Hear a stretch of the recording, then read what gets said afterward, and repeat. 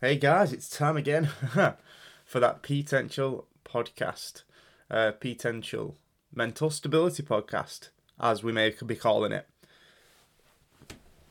So, there is nothing on the agenda today. I've actually not written anything down. I've got no plans for today. I'm just going to talk to you as I would if you was here, basically, as if you was around me, sort of like in a coffee shop, maybe having a chat, but obviously I can't hear your responses.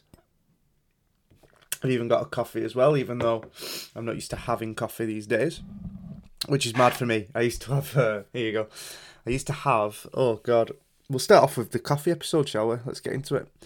It started when I used to work at McDonald's at like 4 a.m, do the deliveries, the ones that, not the ones that come to customers, the ones that come into store with all the stock. Well, I'd be the guy putting all that stock away, checking temperatures, all that kind of stuff. And well, God, I was young and I was very weedy, didn't have much strength. And when you're throwing around 25 kilogram boxes, sure, doesn't seem much at first, but you get a cage of 20, 30 of them, 2 or 3 cages. You soon get tired, and the rest, and the timing, and everything. Anyway, so I'd need coffee, that and the night shifts if I worked overnight. That's when I started drinking it, probably about 17. Did that all the way through.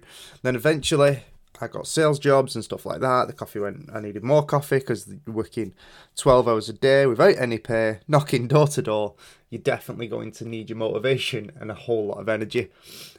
And we didn't really have stuff for food then, so it was like bring sandwiches. It wasn't the most productive, healthy way of working, but it was definitely motivational and challenging.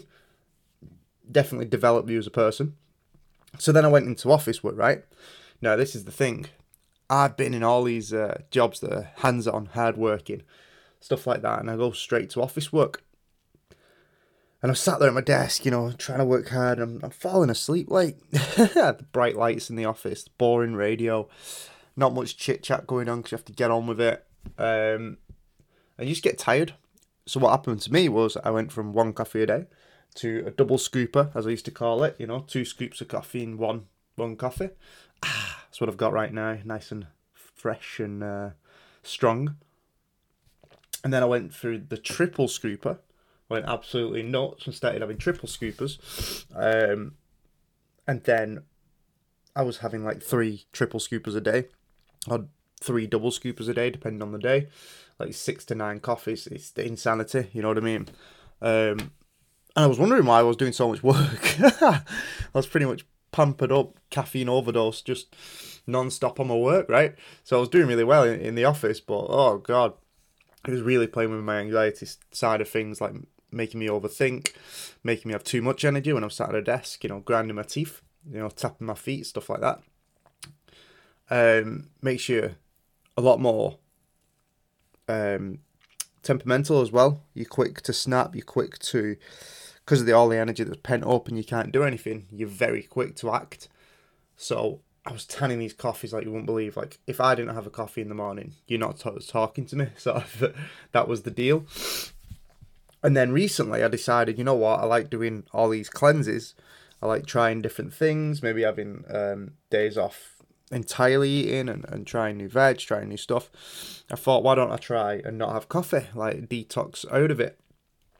So I had the first few days off coffee, and I had banging headaches, I had terrible mood swings, my energy was drained. And I think I've got 2 weeks off now. Hey, those next 2 weeks is literally going to be me probably having coffee again, for a bit of motivation, a bit of enjoyment. And I think to weed myself back off, it's going to hurt again. But it is what it is. It's all a part of life. And it sort of really dawns on you quickly things that can affect your mental health without you realising. As I said, the anxiety side of things is, so drastic. The nerves, the fact that, I used to get heart palpitations, which some people would say it's a panic attack. Well, actually, it was a coffee attack. I'd had way too much.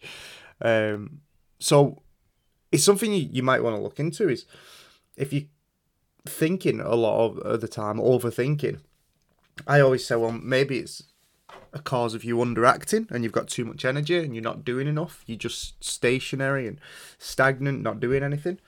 It could potentially be, oh, just accidentally clicked on the Xbox. What? You have an Xbox? Yes, I have an Xbox.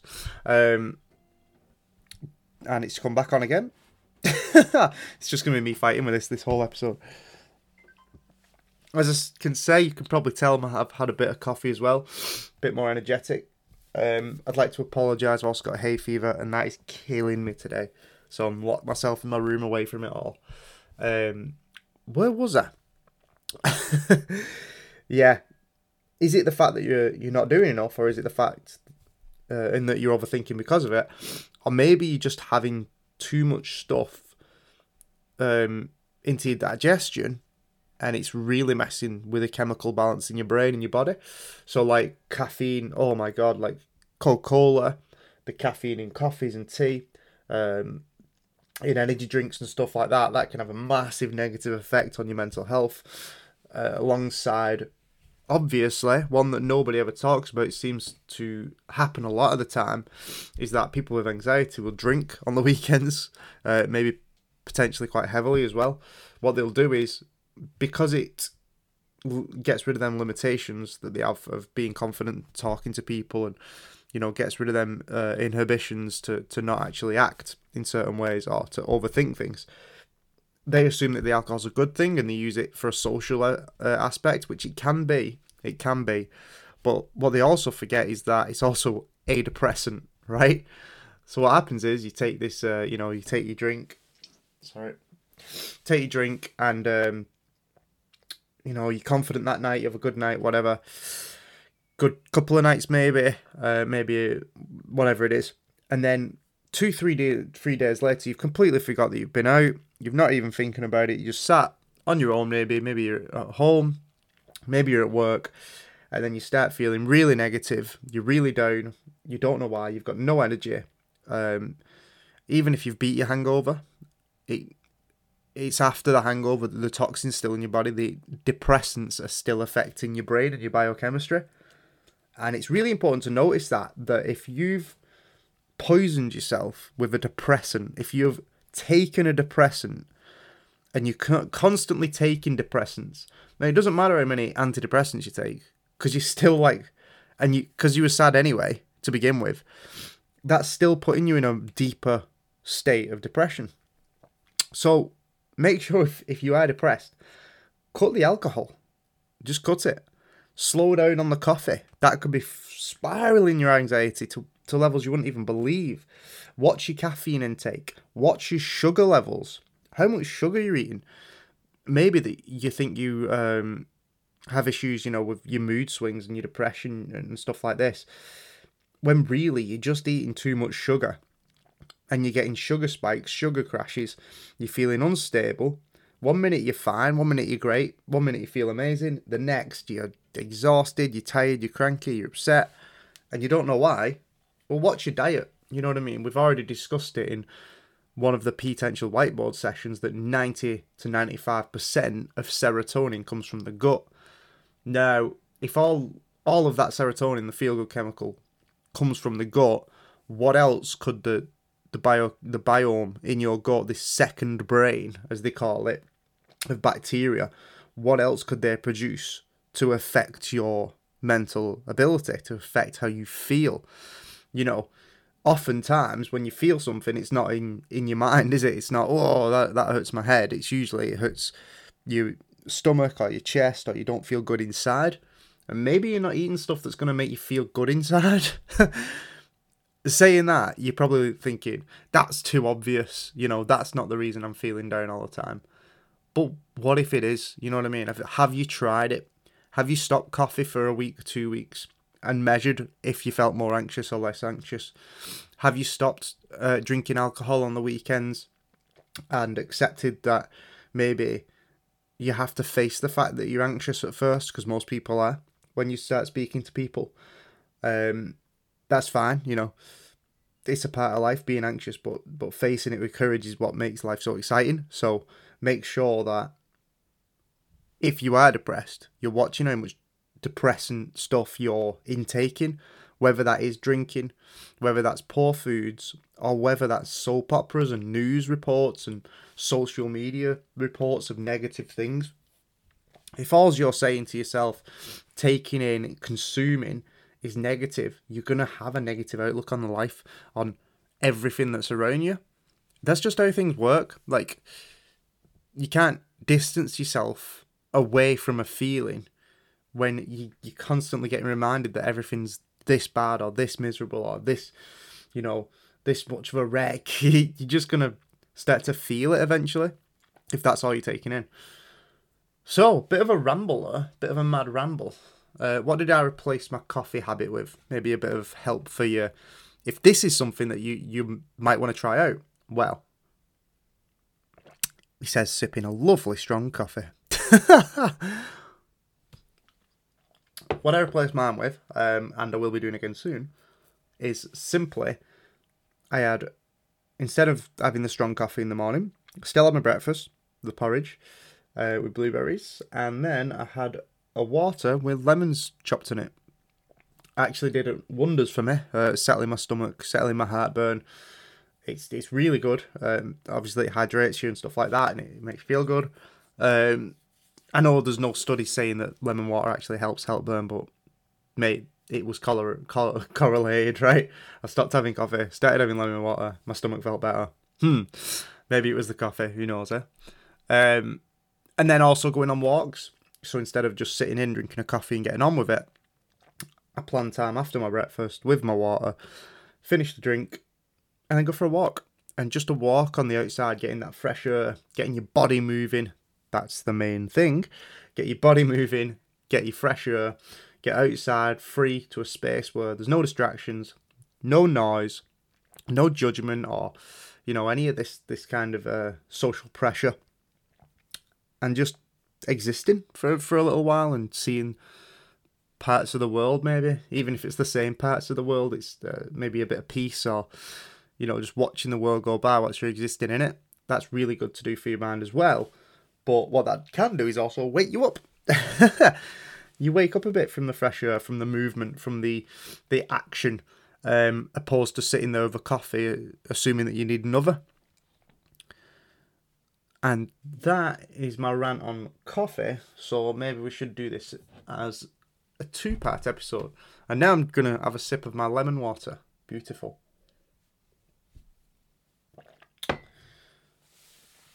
So what if you, maybe we'll go into diet now as well, with the coffee aspect of it.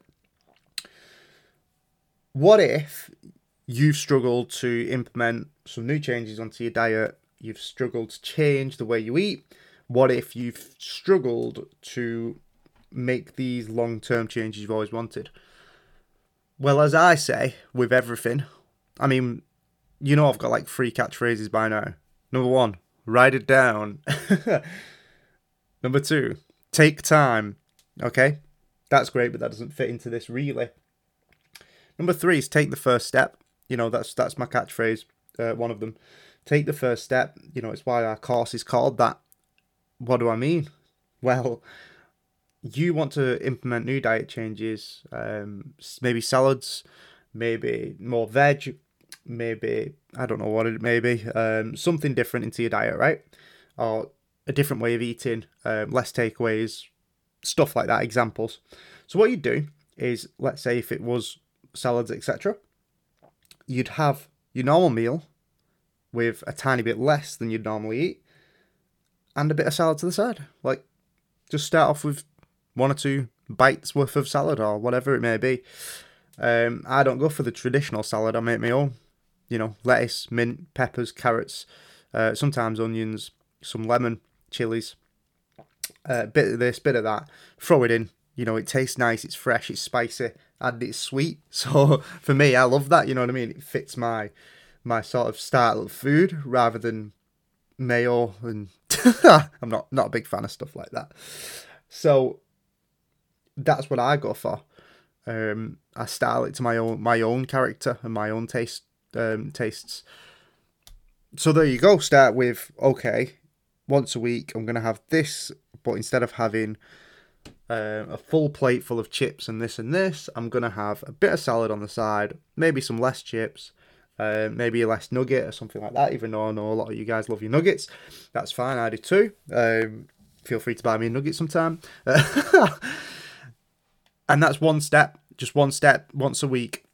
Okay, we'll put this in, and then it becomes twice a week, and then you have a bit more veg every now and then you stop hating it as much as you do now, and before you know it, you sort of rolling on the diet you was always wanting. Sounds pretty good, right? Okay, well, how does this work with a takeaway? I can't just not get a takeaway and count that, right? Okay, great. You've got a good point.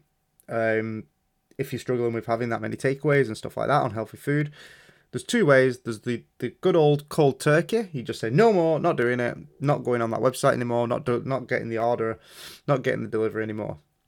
Or you could do the more straightforward, maybe, option of take what you'd normally order, right?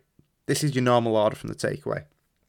There's probably 2 of you in the house, maybe 3 you get this takeaway together. Maybe not. I used to get takeaway on my own all the time because, thug life. And what you need to do is simply say, right, instead of having whatever you normally have, a kebab and some chicken wings and, the chips and, they'll bring the garlic bread as well, or I'll order a garlic bread.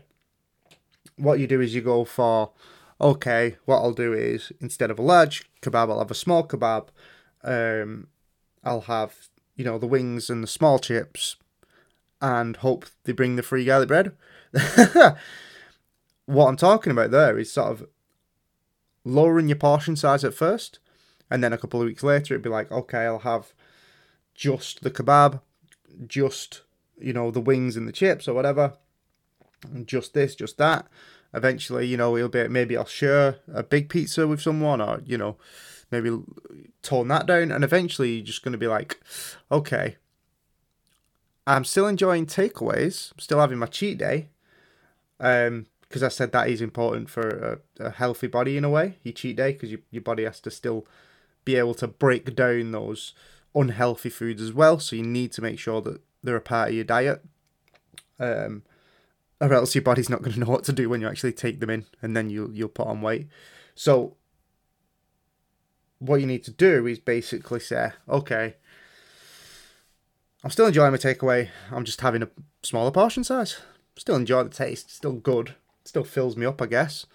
Especially now I'm drinking water with it instead. Maybe a bonus. Because the thing is, if you're drinking pop with a meal, that sugary drink, that actually makes more room in your stomach for food. I know that doesn't scientifically make sense, but what it does is it turns, there's a scientific term for it anyway, there's always more room for cake, and there's a reason. It's because when you take something sweet, some chemical weird thing happens in your brain to shut off the fact that you're over full, or maybe it allows more digestion time, something along that line. But it just means that you can eat more, right? So if you're having something sweet, like a kind of pop that's 3/4 sugar, as soon as you start drinking that, you're not going to feel as full as you should if it was just the meal and water. So what I'd say to you is, if you're eating a big meal, have water with it instead, and see how quickly you get full up. And this is the same again, if you're putting on weight, or you're a weight size you're not happy with, especially around the waistline, what you can experiment with very easily is literally having the same exact food you're having now, but smaller portion size. Don't fill the plate. You don't have to fill the plate. That's mental. I'd say, 3/4 of a plate full. If it's touching the sides, it's way too much. A great way the Japanese do it, I believe it's the Japanese, yeah, it is. They have small bowls of different food, so rice and this, and I'm not quite actually up to date on Japanese cuisine. I don't know what they eat. A lot of fish into it. Quite healthy stuff, to be fair, as far as I'm aware, noodles and etc. I just don't know what they eat. That's just me being dumb, unfortunately. But what they do is they'll have a couple of different bowls of what they enjoy, this bowl of this bowl of that, this bowl of this, and they'll pass the bowls round the family or whoever's eating, and you all eat a little bit of each. And then what they do, what's magic, is they actually stop when they're 80% of the way full. They don't stop when they're bursting and they have to undo the pants and they're, ooh, that was a meal and now I need a nap. That's not healthy. When you're doing that, you're overfeeding yourself, your stomach's struggling to intake all that food. What you need to be is eating at a level where you eat until you're satisfied. And when you're satisfied, you go, yeah, that's sorted me for the next few hours. I'm good. I know I can get more food later. I'm all right. I'm safe. And not overfilling yourself. There's a reason why I've always stayed consistent, really, with my weight. I've always been quite slim. And I think it's just that. I'm not big on the feeling of being bloated after a meal. I don't like to not be active. I'm not like an alligator. I think it's an alligator. Where when they eat, after they eat, they just sit. They can't do anything. They can't fight you off. They just lie there for hours like, That's not what we need to have or to be. We need to still remain active. So that's why I say smaller portions, more regular, to keep your energy high. Especially better if it's healthier food, with that steps we've taken before. You'll be feeling a lot better.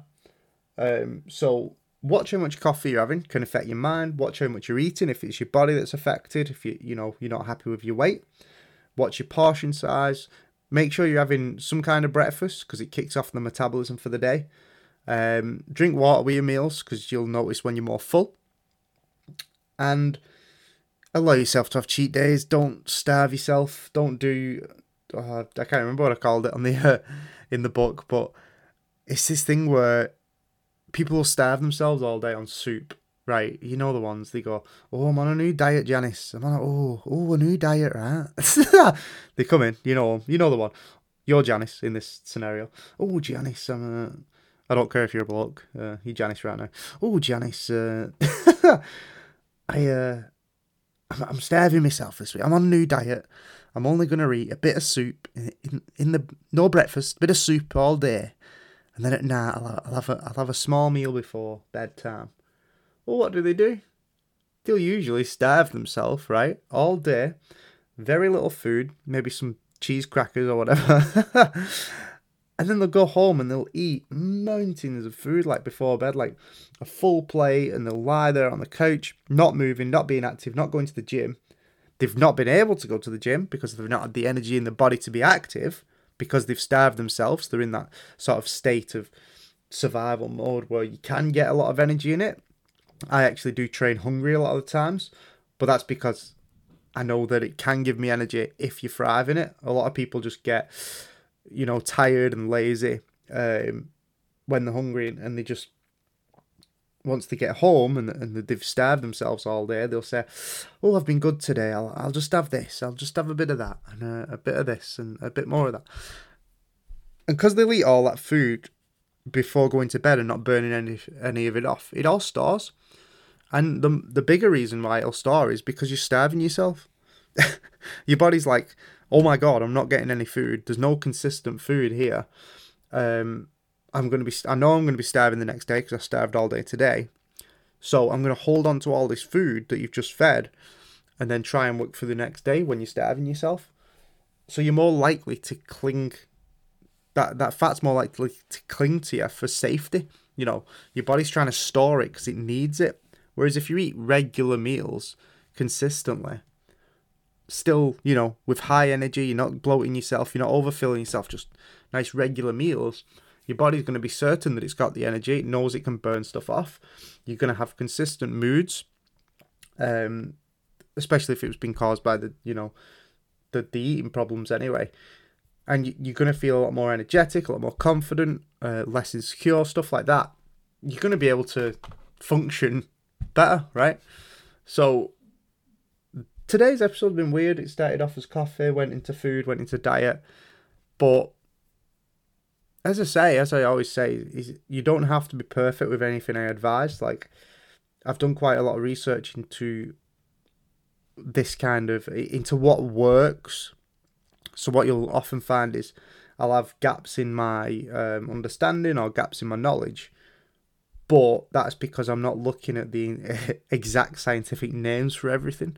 I'm looking at, right, what is the actual strategy that works, that gets results time and time again without faults, without, people saying, no, it doesn't work and people giving up. Simple routines that you can all fit into, that you can all do to improve how you feel about yourself. And this is one of those. It's just, okay, take the portions down. Okay, maybe order less takeaway. Maybe add a bit of salad every now and then. Consistent meals. Maybe I'm overly depressed because I'm drinking too much and not doing enough. Maybe I'm anxious because I'm starving myself, or I'm having too much coffee, which sets your anxiety off. Maybe even both. Like if you're not eating enough and you're drinking loads of caffeine to make up for it and smoking, I mean, is there any wonder why your body's in shock? Obviously, it's going to respond to that. Your subconscious is what's driving you, so you need to make sure that your body is filled with the right kind of stuff, or at least it's filled and it's certain it's going to get more food, it's going to get more energy, so you're not in that scarcity mindset, that negative, scared frame all the time. And that, I think, should wrap up today's episode. I believe it was a good one. Obviously, we're looking to get guests in soon on this podcast, so it's not just going to be me ramble on. It's going to be some great people, actually. I know, really connected with some amazing people. This podcast is only going to grow because it's actual habits for mental stability. It's not about opinions. It's not about attention or drama or, judgment and stuff like that. It's finally something where you can sit back and go, you know what? I'll give this a try. It's a little strategy. Doesn't matter if it works for me or not. Everyone's different. They have their own different little things that will work for them. But the main thing is, something on here, just one episode, one little thing might change your whole life. That's massive to me. So hopefully you've taken some of this advice. You're going to try it. And you're going to enjoy it. Thanks again for listening. And I'll catch you up soon. Potential out.